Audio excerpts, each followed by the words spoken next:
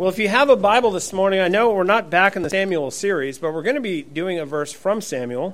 So the text today is 1 Samuel 13:14, but we are going to spend a lot of time in Acts chapter 13. So if you want to take those little beautiful ribbons there and just put 1 Samuel 13, Acts 13, we'll just bounce back and forth. It'll be great. Before we begin, though, let's pray together. Father, we thank you for the advent of the Lord Jesus Christ. I pray, Lord, that as we open your word now, that you would renew within us, Lord, a right spirit, that you would cleanse us and purify us, that you would give us a deeper understanding of your word, of ourselves, of yourself. I pray, God, that you would go before us now and that you would protect our hearts and minds, that you would comfort and convict us in equal measure. In Jesus' name we pray, and amen. Now, what we've been talking about through this short Advent series is what led up to the advent of Jesus Christ. Why did he come? We've been looking at it in a myriad of ways. I could go on doing this kind of series every year for the next 20 years, and we wouldn't cover all the different things. There are a lot of different aspects of the advent of Christ. But what I want not only for you guys to do is to understand the scriptures better, but to also be able to reach into a particular verses in the Old Testament and pull out of them the entire Bible. That's been what we've been trying to learn how to do. And one of those verses we find in 1 Samuel. Now, I didn't cover this idea when I covered this material earlier this year because I was saving it for this. So I had mentioned a Godward heart. I mentioned that David has a heart after God. And I didn't really go that far in explaining what I meant. I just used the phrase. But what we're going to do today is think about what it actually means to have a Godward heart. Why do we have a Godward heart? How do we have a Godward heart? What does it mean to have a Godward heart? Because again, you can say things like, well, I wish I had a heart after God.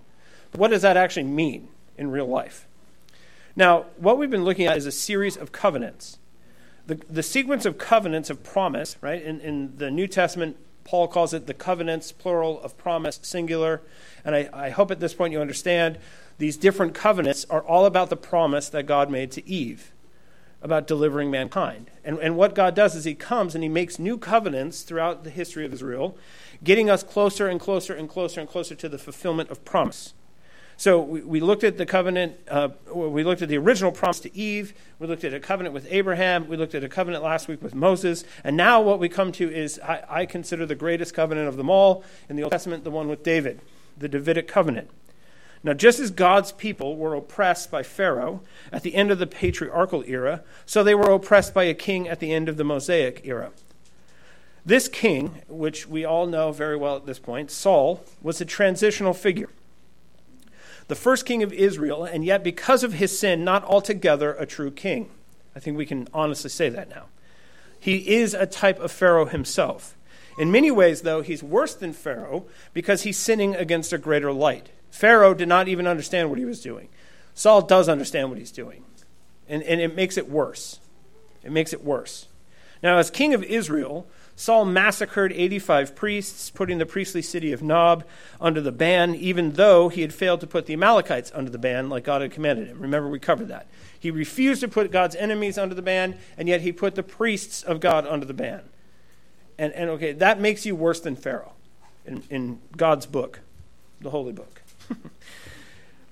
Now, Saul also sought to slay David. He tried and tried and tried and tried and tried and tried and tried and tried and tried. And as far as that series is going, he's still trying. He's still trying to kill David. And David has made it very clear, you don't attempt to assassinate the Lord's anointed. David is the anointed of the Lord, and so Saul. That means they have to keep their hands off one another. That means you have to respect what God has initiated. He is anointed both men, so both men are anointed. But Saul ignores all of that. And what happens then in 1 Samuel 13:14 is that Saul receives very bad news. And this is what it says. But now your kingdom shall not continue. The Lord has sought out a man after his own heart, and the Lord has commanded him to be prince over his people, because you have not kept what the Lord commanded you. God is looking for someone who's going to obey. Obeying is more important for a king than anything else, right? His ability to fight, his ability to lead, his ability to count people, his ability to lead worship, all of these things matter less than the simple, straightforward, direct obedience to the Lord God. That is what God is looking for. Now, it is in David that Israel truly had a king from the Lord, a man after God's own heart, one to whom the Lord gave a new covenant. God's new covenant with David did not abolish the law of Moses, nor the promise given to Abraham and Eve. On the contrary, and what we must understand is that it augments and fulfills both of those, especially in these three issues. With David, you finally actually have the full conquest of the land. You have the establishment of a hereditary kingship. And you have the provision for a new place of worship.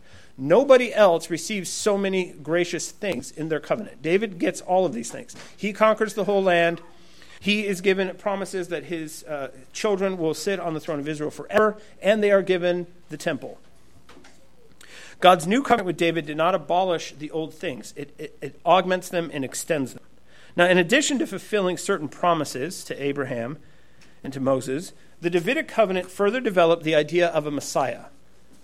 Now, if you go back and what was promised to Eve, what do we call that person that's promised to Eve? Right? Someone who's able to be bruised and yet is going to be a head crusher. Well, that's the Messiah. So it's not as if Jeremiah and Isaiah and the prophets later in the Old Testament suddenly come up with this idea. This is the idea all along. And when you get to the Davidic covenant, you really start to understand what it means to have a Messiah. What is the Savior going to look like? What is his kingdom going to look like? What is his defeating of his enemies going to look like? Now, the kingly covenant, the one with David, develops that promise further by declaring that the Messiah would be the royal descendant of David through his son Solomon. That's what we come to realize. Okay, now, it's not just some random family that descends from Abraham. It's through this man David and through his direct lineage that this promised head crusher is going to come. Now, if you're going to be a good king, if you're going to be a good father, if you're going to be a good leader, what is required of you? What's the number one thing that's required of you? Understanding that your authority does not begin and end with you. So a true king in Israel understands that he's actually not the king of Israel. If you're a father in a home, if you want to be a good father in your home, you have to understand that you're not the father. If you want to be a good husband, you have to understand that you're not the husband. Okay? The husband is Jesus. The father is God. Right? The king of Israel is God. So anyone who's in a position of authority, who's addressing their authority with this in mind, is going to do automatically a better job. This has been given to me. I'm imitating someone. 1 Samuel 8:7, and the Lord said to Samuel, obey the voice of the people in all that they say to you, for they have not rejected you, but they have rejected me for being king over them. So what we have to understand is there's a hierarchy in Israel. There is a hierarchy in every structure, and the top of every hierarchy is God. Okay? It's not you. It's not me. It's not Inslee. It's not the mayor of Linwood. The top of every hierarchy is God. And Saul refused to accept that. He made himself. He was a law unto himself. And anytime a man is a law unto himself, tyranny runs rampant. Death runs rampant. Lies run rampant. Now, obedience to King Yahweh is paramount for everyone sitting on the throne of Israel, for every person in authority sitting on any throne. Obedience to King Yahweh is paramount. Now, what we find, and this is actually the secret ingredient, what does it mean to have a heart after God? Well, we actually hear Isaiah explain it in chapter 50 of his book. This is what it says in verses 4 to 5. Isaiah 50, verses 4 to 5. The Lord God has given me the tongue of those who are taught, that I may know how to sustain with a word him who is weary. Morning by morning he awakens my ear to hear as those who are taught. The Lord God has opened my ear, and I was not rebellious, I turned not backward.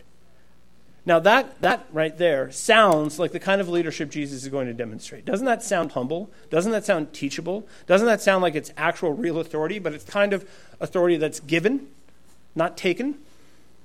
Right? Everything that Isaiah is saying of the Messiah is that the Messiah is someone who receives from outside of himself. He obeys something outside of himself. Any desire for independence of action becomes a disqualification for the throne of Israel. It is rebellion against the Lord.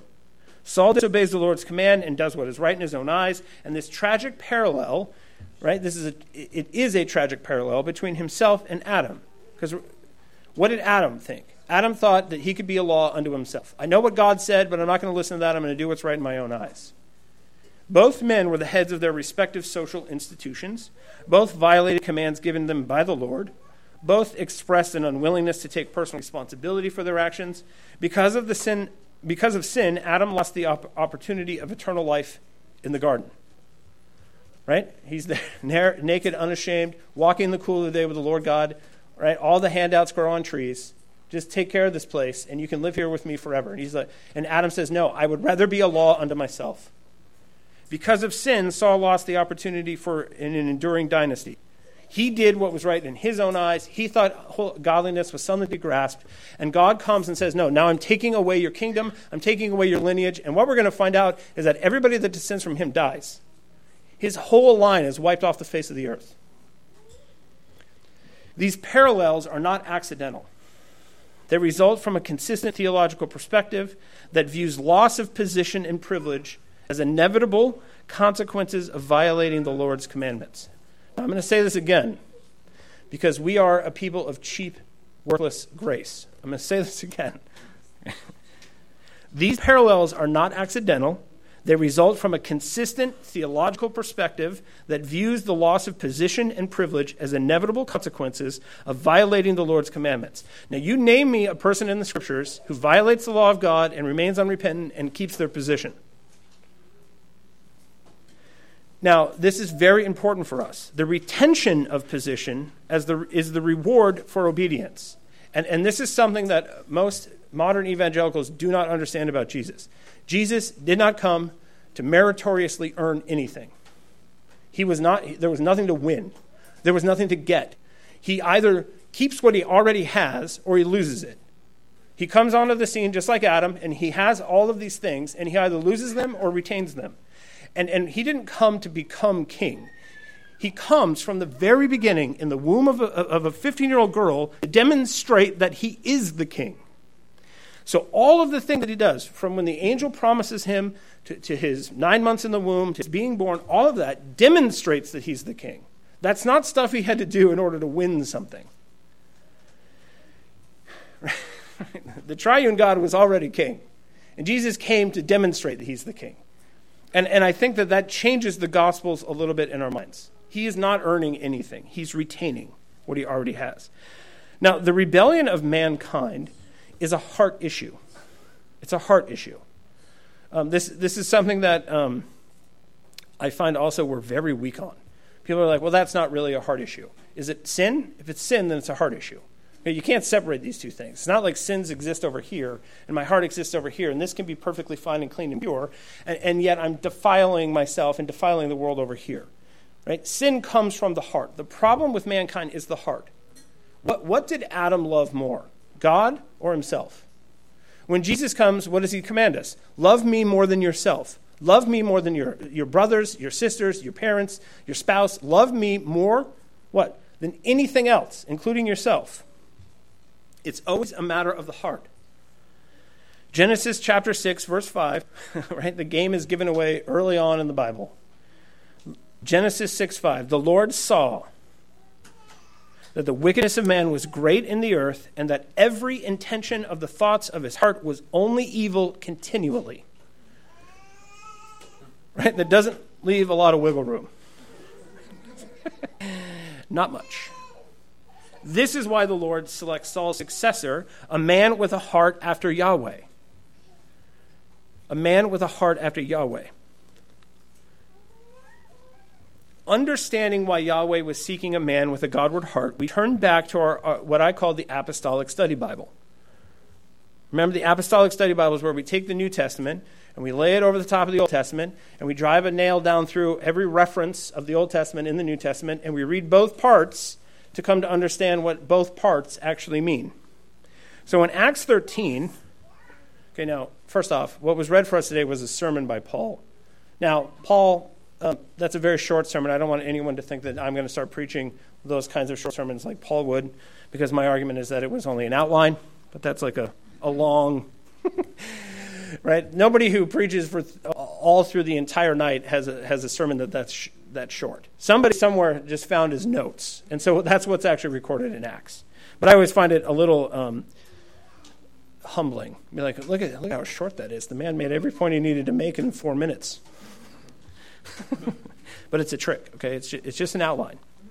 But what was read for us today is a sermon by Paul. Paul goes, right? He's talking to the people of Israel, and what does he do? It teaches you how preaching is supposed to work. He explains the Old Testament. So the apostles' job was coming and understanding who Christ is and explaining the Old Testament to us. And what that does is it demonstrates to us the position that the Old Testament ought to have in our lives. We ought to use the apostles to understand the Old Testament. That's what Bible study ought to be. Now, in this very lengthy sermon, that was a joke, I'm sorry. So the pace of his historical sketch, he's like clipping right along, and he covers 450 years in like a couple verses, and then he slows way down, and he spends twice as much time on David. David was a special expression of God's mercy, a man who fulfilled all of God's will for him, a man with a Godward heart, and he explains what that actually means. Acts chapter 13, verses 21 to 23. Paul tells us exactly what it means to have a Godward heart. Then they asked for a king, and God gave them Saul, the son of Kish, a man of the tribe of Benjamin, for 40 years. And when he had removed him, he raised up David to be their king, of whom he testified and said, I have found in David, the son of Jesse, a man after my heart, who will do all my will. Of this man's offspring, God has brought to Israel a Savior, Jesus, as he promised. Now, what is always fascinating, if you pay attention, that's actually not what's written in 1 Samuel. Part of it is, but then the apostle, because he understands the entirety, the whole counsel of God, takes parts from different portions of Scripture and lumps them together in order for us to understand the verse that he took from 1 Samuel 13. What makes a person, what gives them a Godward heart is the fact that they obey the will of God entirely. Now, after Paul had developed the history of Israel in detail, he then skips over a great deal of time and connects David directly to Jesus. Notice, right? You don't go in the Scriptures right from David to Jesus, do you? There's another like 500 years of history recorded in the Bible, and then another 500 years of silence, and then Jesus comes. But David just goes right from Paul goes right from David to Jesus. This is important. It's something that he does often. In Romans chapter 1, verse 1 through 4, it says, Paul, a servant of Christ Jesus, called to be an apostle, set apart for the gospel of God, concerning his Son, who was descended from David according to the flesh, and was declared to be the Son of God in power according to the Spirit. He's always connecting David and Jesus directly to one another. Messiah Jesus, the risen Son of David, is the Lord. He is the King of all creation. This is the heart of Paul's gospel proclamation. And why does he do this? It's because so much of the Old Testament, especially the later prophets, are concerned with who is going to be this heir of David. We were promised this heir that was going to sit on the throne forever. We were told we were going to have the land. We're going to have it forever. We've been told that we're going to return to the land. We're told we're going to have a temple. We're told that we're going to have the presence of God with us forever. And when the latter prophets are writing, that is not the case. So if you go and you read Isaiah, you go and you read Ezekiel, everybody's like, where is he? Where is he? Where is he? Where is he? And so Paul takes a lot of time to explain the person you're waiting for is Jesus. And every time he goes and preaches to Israel, this is what he's telling them. The person you're all waiting for has come, and his name is Jesus. This is Peter does the same exact thing in Acts chapter 2. The Lord said to my Lord, sit at my right hand until I make your enemies your footstool. Let all the house of Israel therefore know for certain that God has made him both Lord and Christ, this Jesus whom you crucified. This is what the apostles want Israel to know. The person you're waiting for has come. The Advent happened. He's been here. And what did you do? You killed him. And what did he do? He came back. Why? He was risen up. Because just like David was raised up by God, Jesus was raised up by God. Those same exact words happen in Paul's sermon. He says, God rose up David. And then later he says, God rose up Jesus. He wants you to see the connection. The person you're waiting for has come. Now the quote in Acts 13:22 is a mixed quote. And this is what the apostles do all the time. They take various parts of the scriptures and they lump them together. I have found David, it says. I have found David. That's from Psalm 89:20. a man after my own heart, 1 Samuel 13:14, who will do everything I want him to do, Isaiah 44:28. That's the Apostolic Study Bible, right? Now what you do is you go hunt down those 3 verses, read the chapters before, during, and after, and then come back and read this again, and now you're starting to understand what the apostles are trying to get us to understand. Because when they use a reference from a book, it's because they want, at the time, everyone knew the book. What they expect us to do is to know the book as well. How can we say, though, that David did everything that Yahweh wanted? Now, I have to admit, at this point, I struggle a great deal with this part. I personally struggle with it. I'm sorry, I've read the book, right? I've read ahead, and I know what happens in 2 Samuel. How in the world does God say this man did everything that he was supposed to? And because I struggle with this, what I do is I go and I read Psalm 51. And every time I read Psalm 51, I'm like, yes, okay. The dude sinned. I got you, right? So do I, but I've never written anything close to Psalm 51, nor could I. Because if you read Psalm 51, right, and you go through it line by line, that is a man who understands what he is and what God is, who he is and who God is, what is required of him and how far he's failed, right, how far he's fallen. And so when we're talking about these things, I think modern people, we want perfection, and that's never what God is going for. I'm testing your theology now. God never expects perfection. That's not what he wants. He wants holiness. He wants righteousness, especially creatures. You're not divine beings. You're not perfect. You're fallen. So what does God want? Does he want you to be absolutely perfect? Or does he want somebody like David? David, who's just right, a man who is passionate about the things God is passionate about. And when he fails big. And when he repents big. Right? It's easy for us to stand in judgment of David, but who repents like David? When I read it, I'm like, yeah, I probably shouldn't have done that. Right? My poor kids, they've heard me say that a few times. Yeah, Daddy probably shouldn't have done that. Now, does that sound like Psalm 51? Right? My poor wife. Yeah, honey, I probably shouldn't have done that. Well, are you saying you shouldn't have, or are you saying you should have? I'm confused by what you're saying. And you go and you read Psalm 51, you're like, man, I wish I had a heart like David's.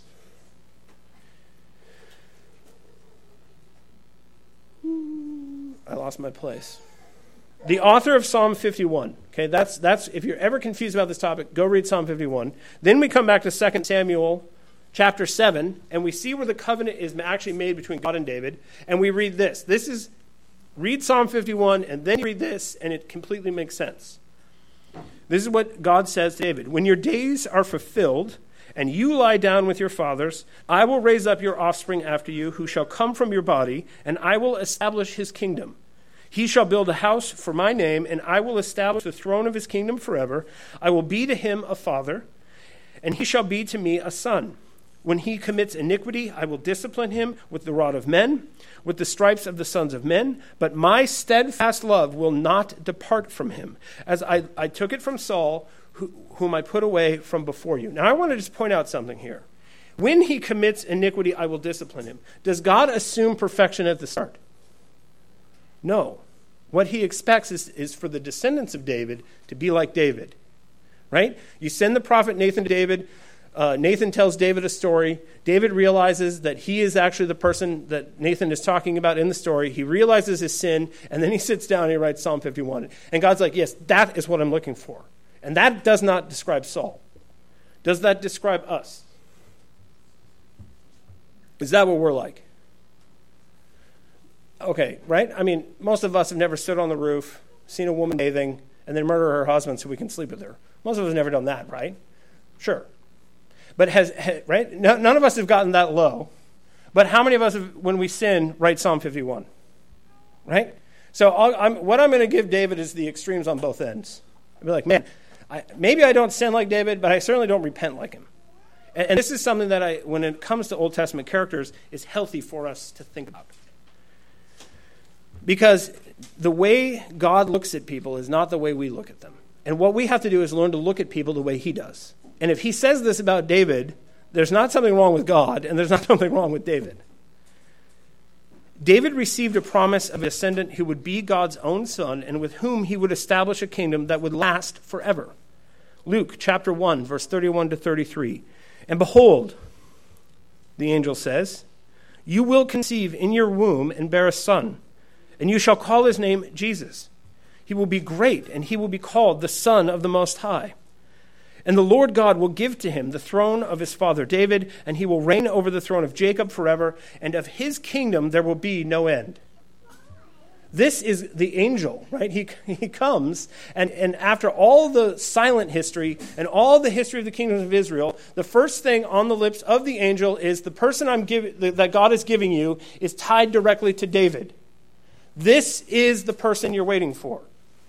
And Mary does know. Mary does get it. If you don't believe me, go read the Magnificat. She understands what this means. She understands that the Lord Jesus has come. She understands that he is the Savior and the Messiah. Now, this is what the prophets were always talking about. In Psalm 89:29, this is their hope. I will establish his offspring forever and his throne as the days of the heavens. Psalm 89:29, listen, I will establish his offspring forever and his throne as the days of the heavens. Jeremiah 23:5, behold, the days are coming. The days are coming, declares the Lord, when I will raise up for David a righteous branch, and he shall reign as king and deal wisely, and shall execute justice and righteousness in the land. And the angel comes to Mary and says, that is who you are now going to give birth to. The Lord's faithfulness to his people in bringing about all of his promises is the story of Christ's advent. Luke 1:68-73. Blessed be the Lord God of Israel, for he has visited and redeemed his people and has raised up a horn of salvation for us in the house of his servant David. Now, why was Jesus able to accomplish what no other man had been able to do? What is it that makes him so different? Right? I like to think that it's because he's God. Well, I mean, if you would have, right, when I was born, if you would have given me half of my internal person is divine, I would have been able to do it too. Right? That's why he's so special. Have you ever been tempted to think that? But what is it that makes, we don't understand exactly what Jesus did when he set aside his divinity. He came in utter powerlessness to be empowered by the Holy Spirit, to go out and to overcome temptation in every way. And he started and he was unfallen. And what makes him so special is that what he always wanted. It's what he always wanted is what makes him special. Luke 6:45, the good person out of the good treasure of his heart produces good. The evil person out of his evil treasure produces evil. Out of the abundance of the heart, his mouth speaks. The heart of Jesus is the point. His heart is the thing that makes him different from all of us. If the heart determines the fruitfulness and the validity of the words of our mouths, who was better than Jesus? Jesus, who bore eternal fruit for all who believe in him. Jesus, who spoke with true and perfect authority and truth. Jesus' heart is the key. And my point is this. If you've been given a new heart, how come you're not perfect like he is? Right? He's even the score. He's even the score now. Okay, you had a heart of flesh. Now he's giving you a heart, right? I'm sorry, you had a heart of stone. It was a rock. You were dead. He gave you a heart of flesh. Why aren't you like Jesus now? Why aren't you walking around just like Jesus all the time? Well, it's because we don't really understand what we're supposed to do with this heart. Right? I recently, this is what I think of. Recently I bought my wife a gun. I've been raised with guns. I don't really even think about it. I know how to handle them. But it was moderately entertaining and a little shaming to me when we went to the range and I put the gun in her hands and she had no idea what to do with it. And then I got real nervous. Right? She's handling something she's never handled before. But what happens if you accidentally turn sideways and pull the trigger? Well, people start dying, right? I mean, she's got this thing and she doesn't know what to do with it. She doesn't know, like, how do you hold it? How do you rack it? How do you load it? How do you take the mag out? What way do you point it? And what I find is that, sorry, Anne-Marie, but it's true. I did not train her very well before I took her there. We have since had some training. But what has happened is that we have all been given this new heart, and we don't know what to do with it. We don't know what to do with it. David knew what to do with his heart. Jesus knew what to do with his heart. He came with it. He maintained it the whole time he was here. And it's what makes it possible for all of us to have a new heart. And now that we've been given this new heart, what do we do with it? And I want you to honestly think. If you've never thought about it this way, God has given you a new heart. What are you supposed to do with it? The heart is the key issue here. Jesus' heart, your heart, this is what we're talking about. This is why David was chosen king. This is why Jesus was successful as the Messiah. It's the heart. Now, the heart is what makes a man all that he is. It's what governs him. Character, personality, will, mind, these are all modern terms. We use them in different categories, but as far as the Bible is concerned, they're all the same thing. Your character, your personality, your will, your mind, that is your heart. Proverbs 4:23, keep your heart with all vigilance, for from it flow the springs of life. Now, did Jesus keep his heart? In the Hebrew worldview, the heart was the whole man. With all his attributes, physical, intellectual, psychological, this is what the Hebrews were talking about and speaking about when they say the heart. The heart is the governing center of your whole person. The heart is used metaphorically to describe the intangibles that constitute what it means to be a human being. Heart is an antonym for the flesh, the body, the person. The heart is used to describe those dynamic forces that make us unique individual people. Now, what are we called to do with our hearts? This is where we run into the problem.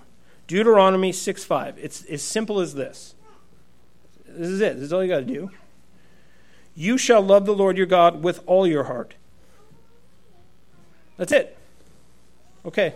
Amen. It's as simple as that, right? The heart is imbued with moral qualities, right? When we talk about the heart, we're talking about the person. Psalm 131, verse 1. O Lord, my heart is not lifted up. My eyes are not raised too high. I do not occupy myself with things too great and too marvelous for me, which is this super eloquent, poetic way of David simply saying, I'm a humble guy. Right? When I say I'm really humble, that's like a joke I like to tell. I'm the humblest guy I know. Right? And what I love about this is if you stop and think about what David's saying, what is he saying? He's saying I'm a humble guy. But listen how he says it. O Lord, my heart is not lifted up. My eyes are not raised too high. I do not occupy myself with things too great and too marvelous for me. So when he's talking about his whole person, he's talking about his heart. Now, the New Testament uses the references to the heart in exactly the same way. It is the seat of the will, according to Mark chapter 3, verse 5. It is the intellect, Mark chapter 2, verse 6 and 8. It's also the source of our emotions, Luke 24:32. It is because the heart stands for human personality that God looks at it rather than our actions to know if we're faithful or not. The heart matters a great deal. 1 Samuel 16:7. But the Lord said to Samuel, do not look on his appearance or on the height of his stature, because I have rejected him. For the Lord sees not as man sees. Man looks on the outward appearance, but the Lord looks on the heart. When he's looking at you, that's what he's looking at, because it tells him everything he needs to know. All the springs of your life come from it, right? What kind of person are you when you speak? What kind of person are you when you work? What kind of person are you at leisure? What kind of person are you with friends? What kind of husband and wife are you? What kind of child are you? What kind of Christian are you? He looks at the heart. It tells him everything. It's right? One glance, boom, I got it.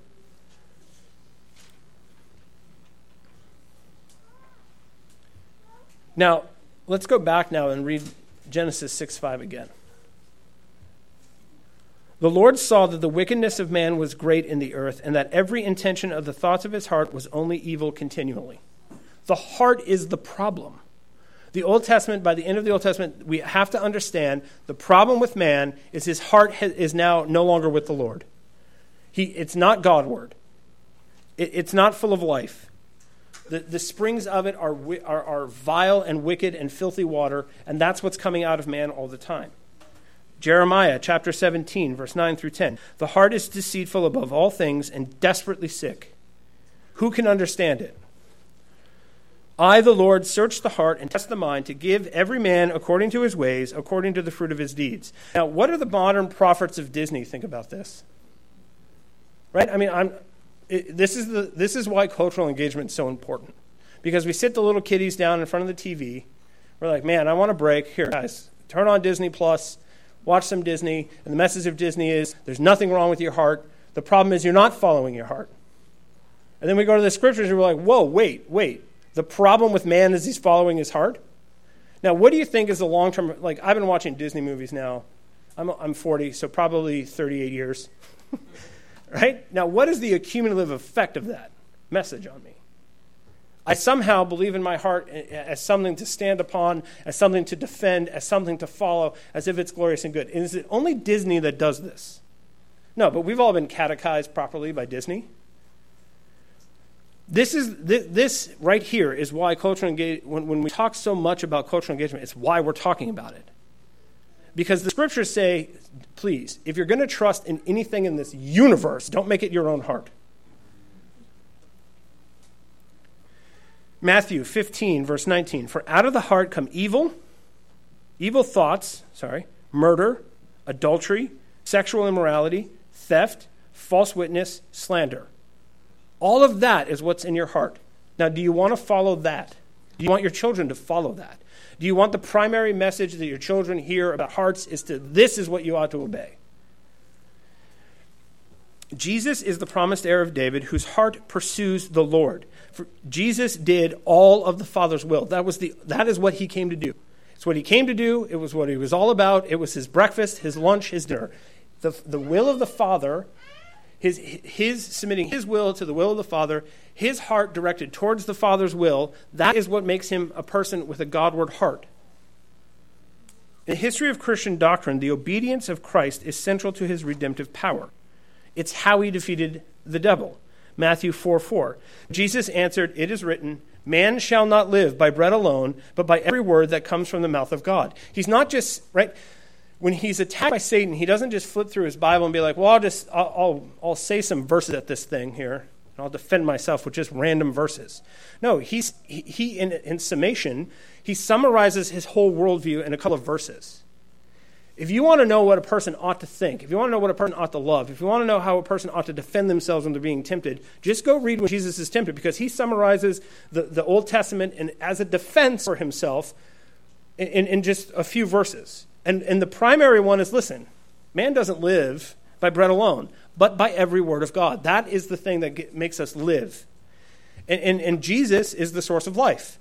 And so he's not going to give away his heart. He's not going to do whatever he wants. He's not going to go wherever his own heart wants to lead. Matthew 4:10, then Jesus said to him, begone, Satan, for it is written, you shall worship the Lord your God, and him only shall you serve. Him only. Shall you serve yourself? No. Shall you worry more about serving your spouse than the Lord? Should you worry more about serving your kids than the Lord? Should you worry more about serving the governor than the Lord? Should you worry more about serving your boss than the Lord? This is what Paul said in Philippians 2:8 of the Lord. And being found in human form, he humbled himself by becoming obedient to the point of death, even death on a cross. That is what all of this is about. He didn't consider himself ever. He always considered what the Father would do. If the Father were here, what would the Father do? And that's what he did.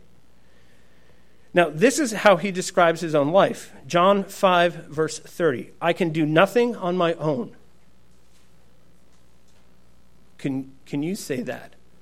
Like, this is what I love about Scripture. We could spend the rest of the time just talking about this for Sabbath here. Jesus, who can tell, right, the wind to be quiet, who can make as much bread as he wants, who can walk on water, part the water, who cares, whatever. The water doesn't exist. I'm going to do whatever, right? He has this power to control everything around him. And he says, I can do nothing on my own. Now, if he can't do anything on his own, what does that say about the rest of us?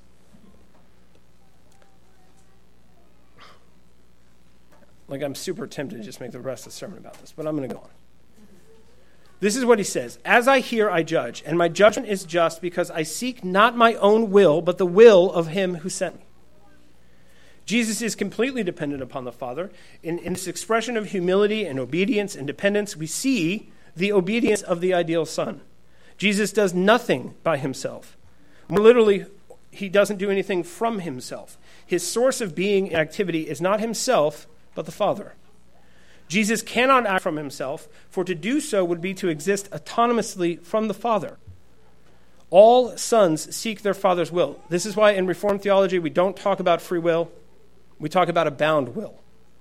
Your will is not free. I'm going to say that now. If you have any questions about that, come see me afterwards. Your will is bound up in who your father is. John 8:44. You are of your father the devil, and your will is to do your father's desires. He was a murderer from the beginning. He does not stand in the truth because there is no truth in him. When he lies, he speaks out of his own character, for he is a liar and the father of lies. The sons of Satan seek the will of their father Satan, which is to lie and to murder. So therefore, what should the sons of God do? Now, the second person of the Trinity, the Son, is distinct from the Father, or he would not be the Son, but he is not autonomous. And I think this is really what throws a lot of us. This is something to really consider in the age in which we live, where people worry about losing the individual. Am I an individual or am I part of a body? Is it just me or is it us? Jesus is not autonomous, though he is distinct. When Jesus says the Son sees what his Father is doing, he's not saying that he makes rational deductions regarding God's activity from what he can observe in Scripture or history or nature. He's not sitting down and saying, I see it because I have this evidence before me and I can make deductions about what God wants me to do. That's not what he means. Since Jesus is in the bosom of the Father, John 1:18, totally at one with the Father, John 10:30, he sees God differently than anyone else ever has, John 1:18 and 6:46. While he is referring to his human experience, Jesus has a sensitivity beyond human experience to God's voice because his intimacy with God is unclouded by sin. He came with this oneness with the Father and he never lost it. We have all lost it. And we can't get it back ourselves. He came, he had it, he never lost it. That's why when he goes around, he says, I know exactly what the Father would do right now. Because it's as if, right, the Father's with him all the time. But hold on, let me go back because English is difficult for me. It's not like, it is because the Father is with him all the time. Adam was walking in the cool of the day and he lost that. Jesus was walking in the cool of the day and the heat of the day and the dark of the day and the light of the day. Any time of the day, the Father was there walking with him. This sight, then, refers to his constant communion with the Father. Thus, the actions he refers to are not some special sign done now and then to illustrate what the Father is like. It's not as if he does a miracle and says, okay, this is what the Father would do. This is something he might do. It's everything he does. When he lifts a fork to his mouth, when he walks or doesn't walk, when he talks to someone or doesn't talk to someone, when he heals someone or doesn't heal them. Everything he does, it's because if the Father were there, that is what he would do. John 5:19. So Jesus said to them, Truly, truly, I say to you, the Son can do nothing of his own accord, but only what he sees the Father doing. For whatever the Father does, that the Son does likewise. Jesus does what Father does. A complete unity of action is stated here. Not only is everything in Jesus' life reflective of God the Father, but also everything the Father does is reflected in the life of Jesus. Right? So many of us are like the apostles. Wait, I mean, come on. Again, Jesus saw the Father. If I saw the Father, I'd do the same thing. But we have seen the Father. We've seen him. We've seen him because we've seen Jesus. John 14:9, Jesus said to him, Have I been with you so long and you still do not know me? Now, again, let's stop and ask ourselves this question. Have you been with Have you been with Jesus so long and still don't know him?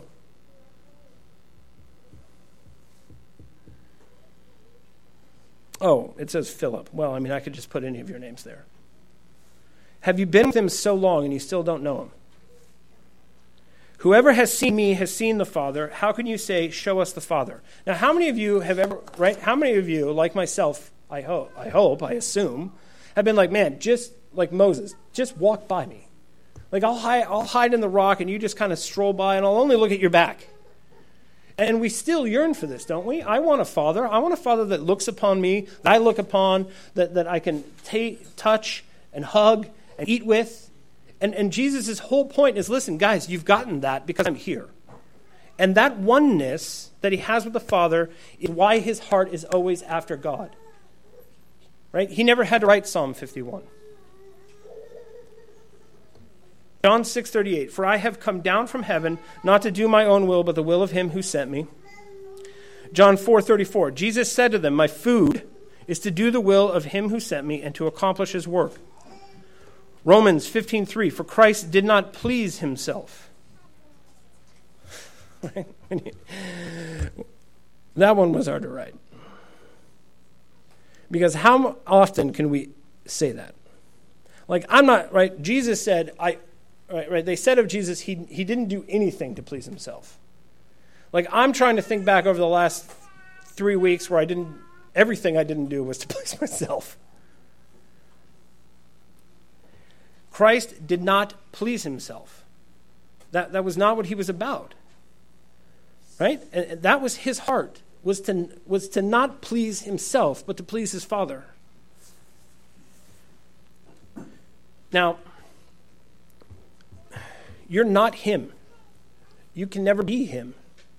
You can try as hard as you want. You can spend the rest of your days here. God could come down out of heaven and give you 5 extra lifetimes. You know what would still happen? You would still do everything to please yourself. So this load of coal that I'm dumping on everyone's head, including my own, is to offset what I'm about to tell you. Because this is what they were waiting for. They wanted this, and you've been given it. Ezekiel 36:24-27. I will take you from the nations. I will gather you from all the countries and bring you into your own land. I will sprinkle clean water on you, and you shall be clean from all your uncleanness. And from all your idols I will cleanse you. And I will give you a new heart, and a new spirit I will put within you. And I will remove the heart of stone from your flesh and give you a heart of flesh. And I will put my spirit within you and cause you to walk in my statutes and be careful to obey my rules. That's what they were waiting for, and that is what we've been given. God will cleanse Israel from her impurities, especially her idolatry, which had defiled herself and the land and the world. This cleansing and forgiveness are symbolized by sprinkling with clean water. Has anyone here been washed with water? Has anyone here had a minister wash you with water? What was that about? That was about your heart. This cleansing and forgiveness are symbolized by sprinkling with clean water. Jesus is the true husband whose bride is perfected through cleansing by his love. Ephesians 5:25-27. Husbands, love your wives as Christ loved the church and gave himself up for her, that he might sanctify her, having cleansed her by the washing of water with the word, so that he might present the church to himself in splendor, without spot or wrinkle or any such thing, that she might be holy and without blemish.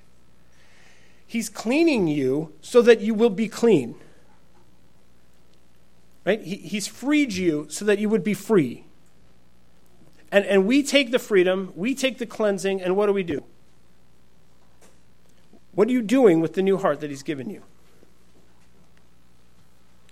It is important to remember that ceremonial cleansing always is an external rite, but it's a ritual that also calls for internal repentance. A repentance no man was ever able to make for himself. God promised to regenerate his people spiritually by giving them a new heart and a new spirit. No longer would Israel be characterized by perverse thinking or unresponsiveness to God. He's healing all the things that are wrong with us.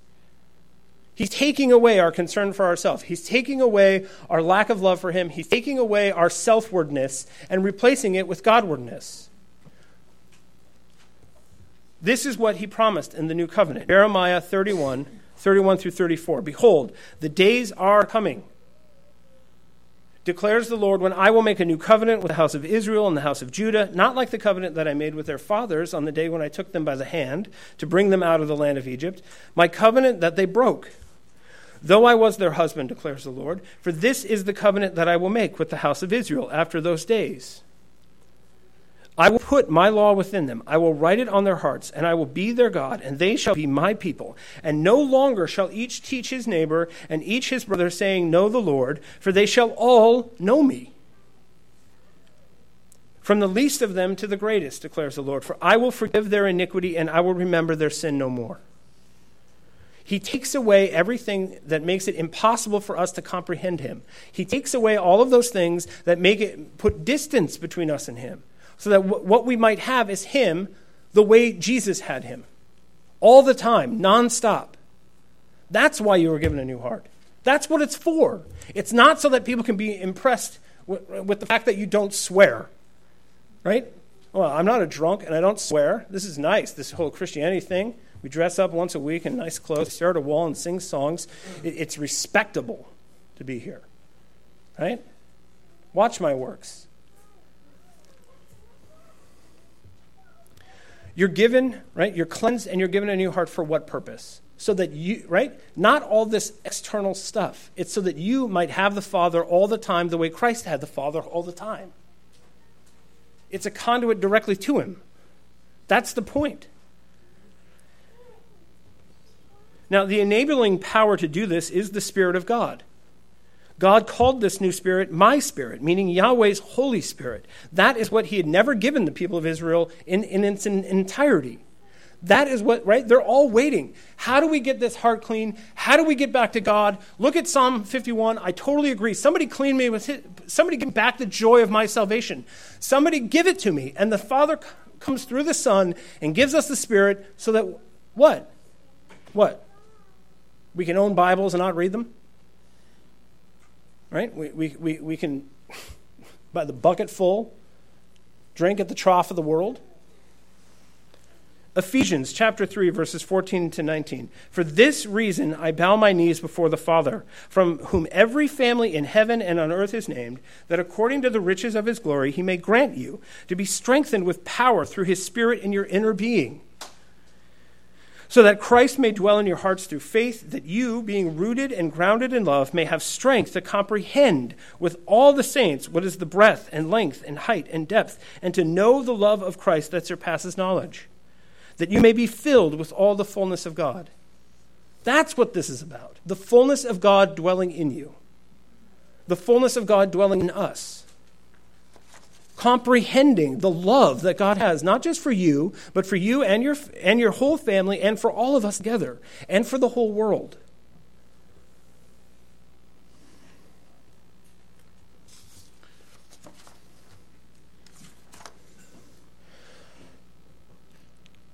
This is what Paul said to the Corinthians. Now, let me go back again, right? Because this confuses us. If you guys remember the Corinthians, what a hot mess they were. Right? If I was writing a letter to them, it would not be this nice. Because I've read Corinthians. I don't know why Paul is so nice to them in the end. This is what he says to them. Listen, you yourselves are a letter of recommendation, written on our hearts, to be known and read by all. And you show that you are a letter from Christ delivered by us, written not with ink, but with the Spirit of the living God. Not on tablets of stone, but on tablets of human hearts. You are an epistle of the apostle Jesus. He's the first apostle because apostle means sent one. You are a love letter written by Jesus to your spouse and to your children. You're a love letter written by the Lord Jesus for the people that you work with and the people you ride the bus with. That is supposed to be read by all. You're a love letter. When you get up in the morning, right? I'm a love letter. Get ready, everyone. Ephesians chapter 3, verse 17. So that Christ may dwell in your hearts through faith, being rooted and grounded in love. Why?